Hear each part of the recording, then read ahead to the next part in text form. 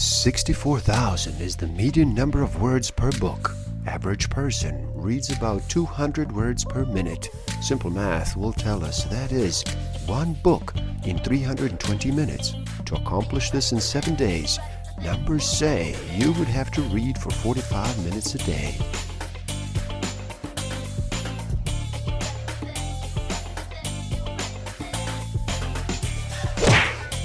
Don't forget to subscribe. Hit that notification button, like, comment, and share.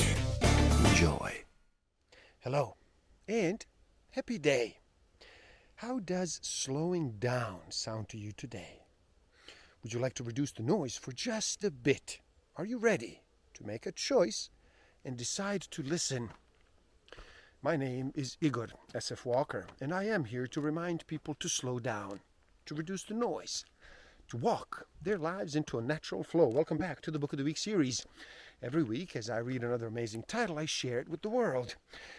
Today, we look at Dopamine Nation, Finding Balance in the Age of Indulgence by Anna Lembke. In this video, we look at a book about pleasure. It is also about pain. Most important, it is about the relationship between pleasure and pain, and how understanding that relationship has become essential for a life well lived. Now the question is, why in a time of unprecedented wealth, freedom, technological process, and medical advancement, do we appear to be unhappier and in more pain than ever? Reasons we're all so miserable are maybe because we are working so hard to avoid being miserable. Stick around till the end. I will share with you some tools I haven't used that will help you tremendously in this game of life. Discover a way to find out what actually motivates you. What innate human need is driving all of your decisions and your behavior. I will share some tools to improve your self-awareness, social awareness, self-management, and relationship management.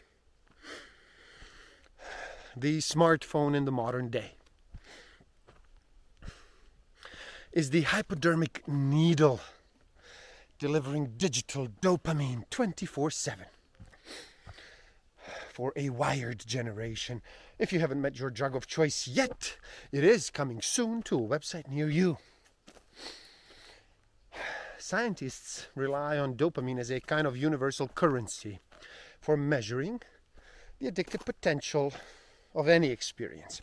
The more dopamine in the brain's reward pathway, the more addictive the experience. One of the most remarkable neuroscientific findings of the past century is that the brain processes pleasure and pain in the same place.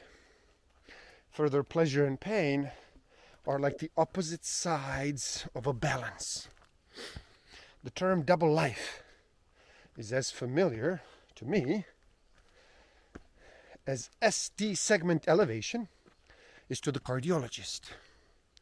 Stage 4 is to the oncologist. And hemoglobin A1C is to endocrinologist.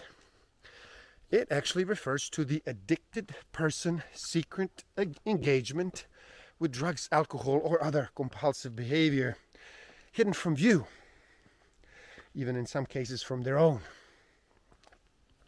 Addiction, broadly defined, is a continued and a compulsive consumption of a substance or a behavior, gambling, gaming, sex, despite its harm to self and or others. One of the biggest risk factors for getting addicted to any drug is easy access to that drug. When it is easier to get the drug, we are more likely to try it. And in trying it, we are more likely to get addicted to it. Does the mental illness lead to drug use? Does drug use cause or unmask mental illness? Or is it somewhere in between? Trauma, social upheaval, and poverty contribute to addiction risk as drug Drugs become means of coping, and they lead to epigenetic changes, heritable changes to the strand of DNA outside of the inherited base pairs, affecting gene expression in both the individual and their offspring. These risk factors, notwithstanding increased access to addictive substances, may be the most important risk factor facing modern people. Supplies create a demand, as well as we all fall prey to the vortex of the compulsive overuse. Our dopamine economy, or what historian David Courtwright has called limbic capitalism, is driving this change, aided by transformational technology that has increased not just access, but drug numbers, variety, and potency. Human beings are social animals. When we see others behaving in a certain way online, those behaviors seem normal because other people are doing them.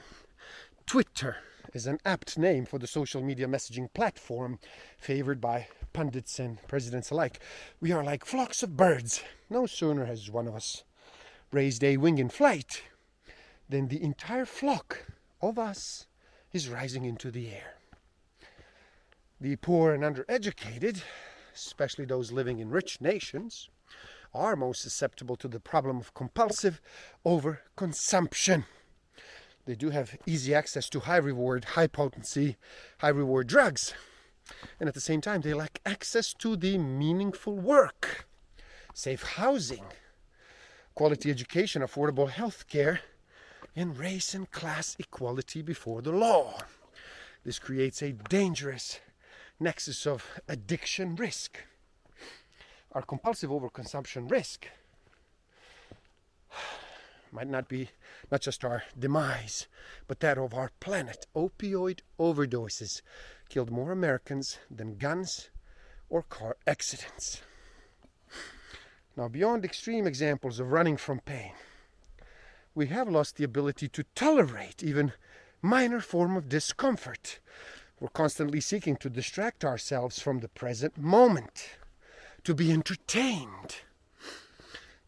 We use drugs, prescribed or otherwise, to compensate for basic lack of self-care. Then we attribute the cost to a mental illness, thus necessitating the need for more drugs. Hence, poisons become vitamins.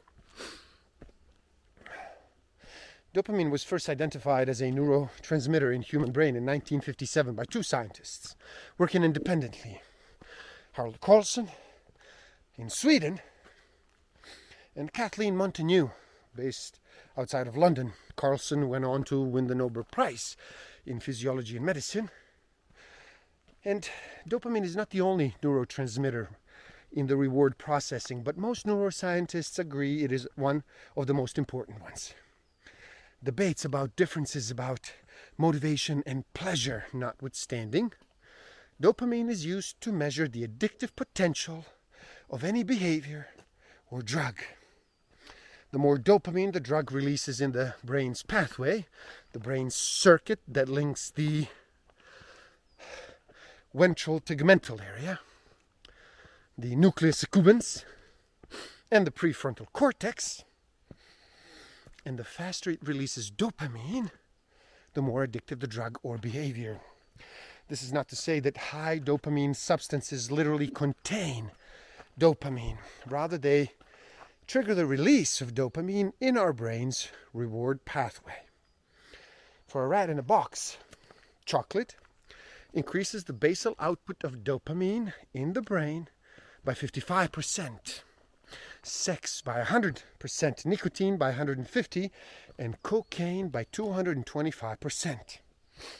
Amphetamines, the active ingredient in the street drug speed, ice, as well as in medications like Adderall that are used to treat attention deficit disorder, increase the release of dopamine by 1,000%. By this accounting, one hit of meth pipe is equal to 10 orgasms. In the 1970s, social scientist Richard Solomon And Joan Corbett called this reciprocal relationship between pleasure and pain the opponent process theory. Any prolonged or repeated departures from hedonic or affective neutrality had a cost. That cost is an after reaction that is opposite in value to the stimulus. Or, as the old saying goes, what goes up must come down. As it turns out, many physiological processes in the body are governed by these similar self-regulating systems. With prolonged heavy drug use, the pleasure-pain balance eventually gets weighted to the side of pain. Our hedonic pleasure set point changes as our capacity to experience pleasure goes down and our vulnerability to pain goes up. The paradox is that hedonism, the pursuit of pleasure for its own sake, leads to anhedonia, which is the inability to enjoy pleasure of any kind. A pleasure-pain balance tilted to the side of pain is what drives people to relapse, even after sustained periods of abstinence. When our balance is tilted to the pain side, we crave our drug just to feel normal, level balance. The neuroscientist George Carb calls this phenomena dysphoria-driven relapse, wherein a return to using is driven not by the search for pleasure, by the desire to alleviate physical and psychological suffering of protracted withdrawal. Now here's the good news. If we wait long enough, our brains usually readapt to the absence of the drug and we reestablish baseline homeostasis level balance. Once our balance is level, we are again able to take pleasure in everyday simple rewards, going for a walk, watching the sunrise, enjoying a meal with friends. Gambling disorder highlights the subtle distinction between reward anticipation, dopamine release prior to the reward, and the reward response, dopamine release after or during the reward. Now, patients with gambling addiction have said that while playing, a part of them wants to lose. The more they lose, the stronger the urge to continue gambling and the stronger the rush when they do win. A phenomenon described as loss chasing. I suspect something similar is going on with social media apps, where the response of others is so capricious and unpredictable that the uncertainty of getting a like or some comment is as reinforcing as the like itself. The brain encodes long-term memories of the reward and their associated cues by changing the shape and size of dopamine-producing neurons. For example, the dendrites, the branches of the neuron, become longer and more numerous in response to high dopamine reward. This process is called experience-dependent plasticity. As the neuroscientist Daniel Friedman, who studied the 4 aging practices of red harvest ants, once remarked, the world is sensory rich and casually poor. That is, we know that the donut tastes good in the moment, but we are less aware that eating a donut for a month adds 5 pounds to our waistline. Second, young people, even heavy users, are more immune to the negative consequences of use. As one high school teacher said, some of my best students smoke pot every day. As we age, however, the unintended consequences of chronic use multiply. Many of us use high dopamine substances and behavior to distract ourselves from our own thoughts. When we first stop using dopamine to escape, those painful thoughts, emotions, and sensations come crashing down on us.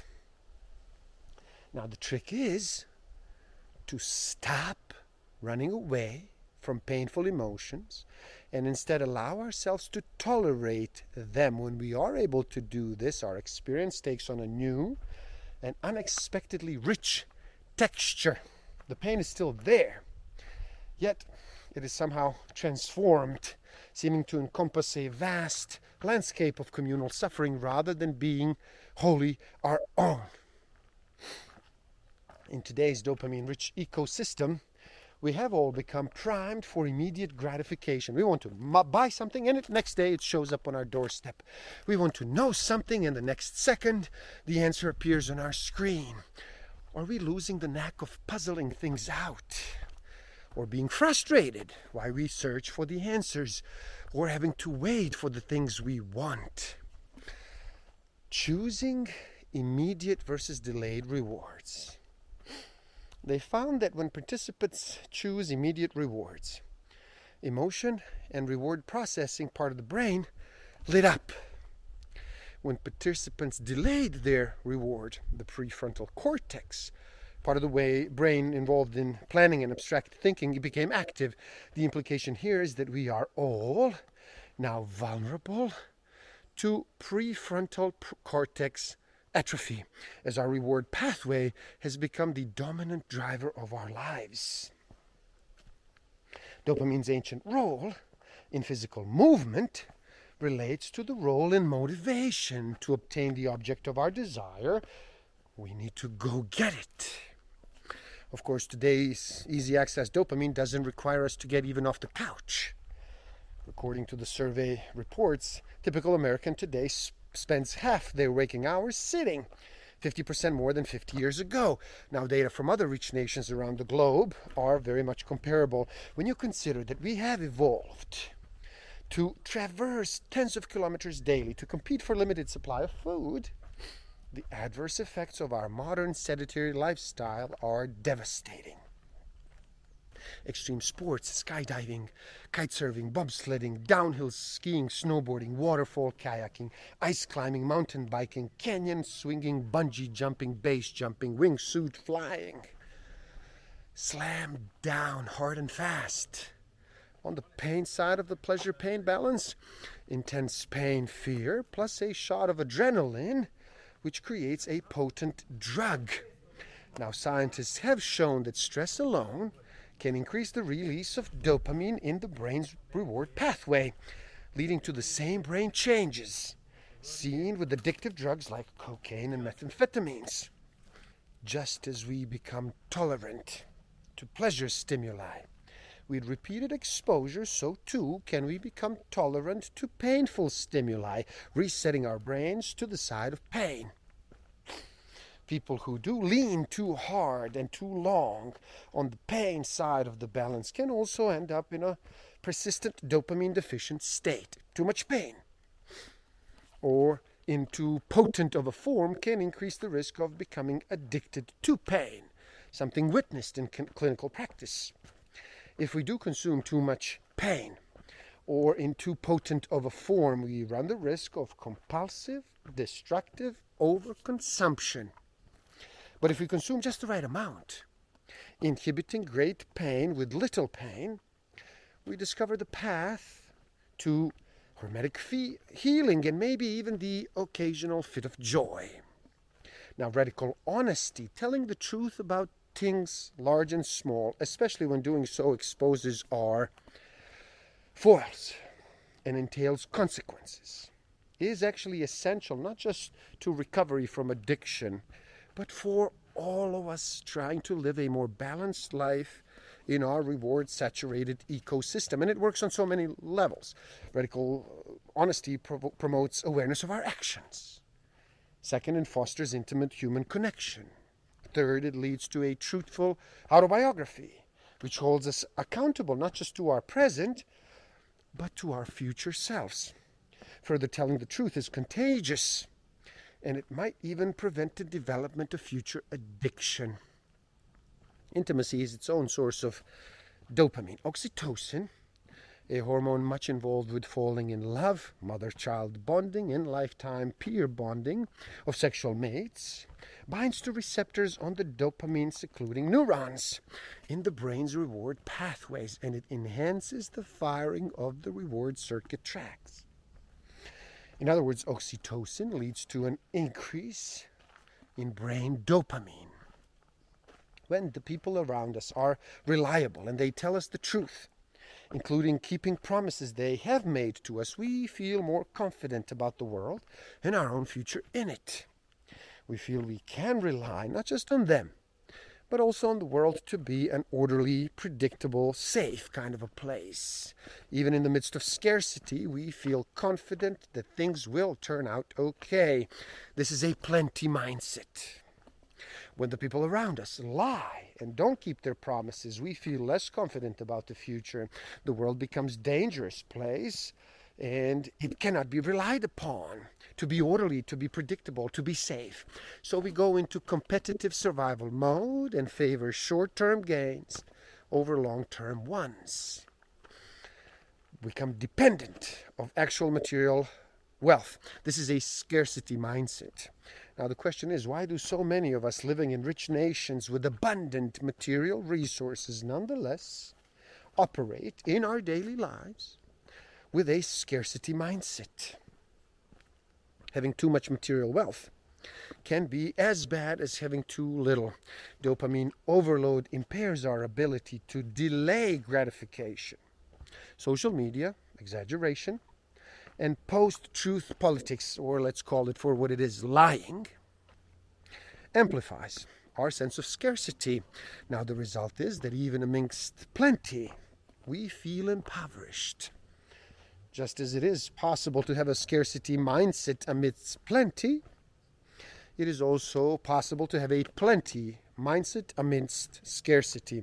The feeling of plenty comes from a source beyond the material world, believing in or working towards something outside ourselves, in fostering a life rich in human connectedness and meaning, can function as a social glue by giving us a plenty mindset. Finding connectedness and meaning requires radical honesty. What if, instead of seeking oblivion by escaping from the world, we actually turn toward it? What if, instead of leaving the world behind, we immerse ourselves in it? Lessons of the balance. Number 1, the relentless pursuit of pleasure and avoidance of pain leads to pain. Number 2, recovery begins with abstinence. Number 3, abstinence resets the brain's reward pathway, and with it, our capacity to take joy in simpler pleasures. Number 4, self-binding creates literal and metacognitive space between desire and consumption, and in modern necessity in our dopamine overloaded world. Number 5, medications can restore homeostasis, but consider what we lose by medicating away our pain. Number 6, pressing on the pain side resets our balance on the side of pleasure. Number 7, be aware of getting addicted to pain. Number 8, radical honesty promotes awareness. It enhances intimacy, and it fosters a plenty mindset. Number 9, pro-social shame affirms that we do belong to the human tribe. And number 10, instead of running away from the world, we can find escape by immersing ourselves in it. And there you have it. Dopamine Nation, finding balance in the age of indulgence. Please do help out. It is easy. Simply like this video so more people can enjoy it. Now share it too and spread the word. Leave a comment and do share your thoughts. Subscribe to my channel and stay up to date. And the link to this book is in the description below.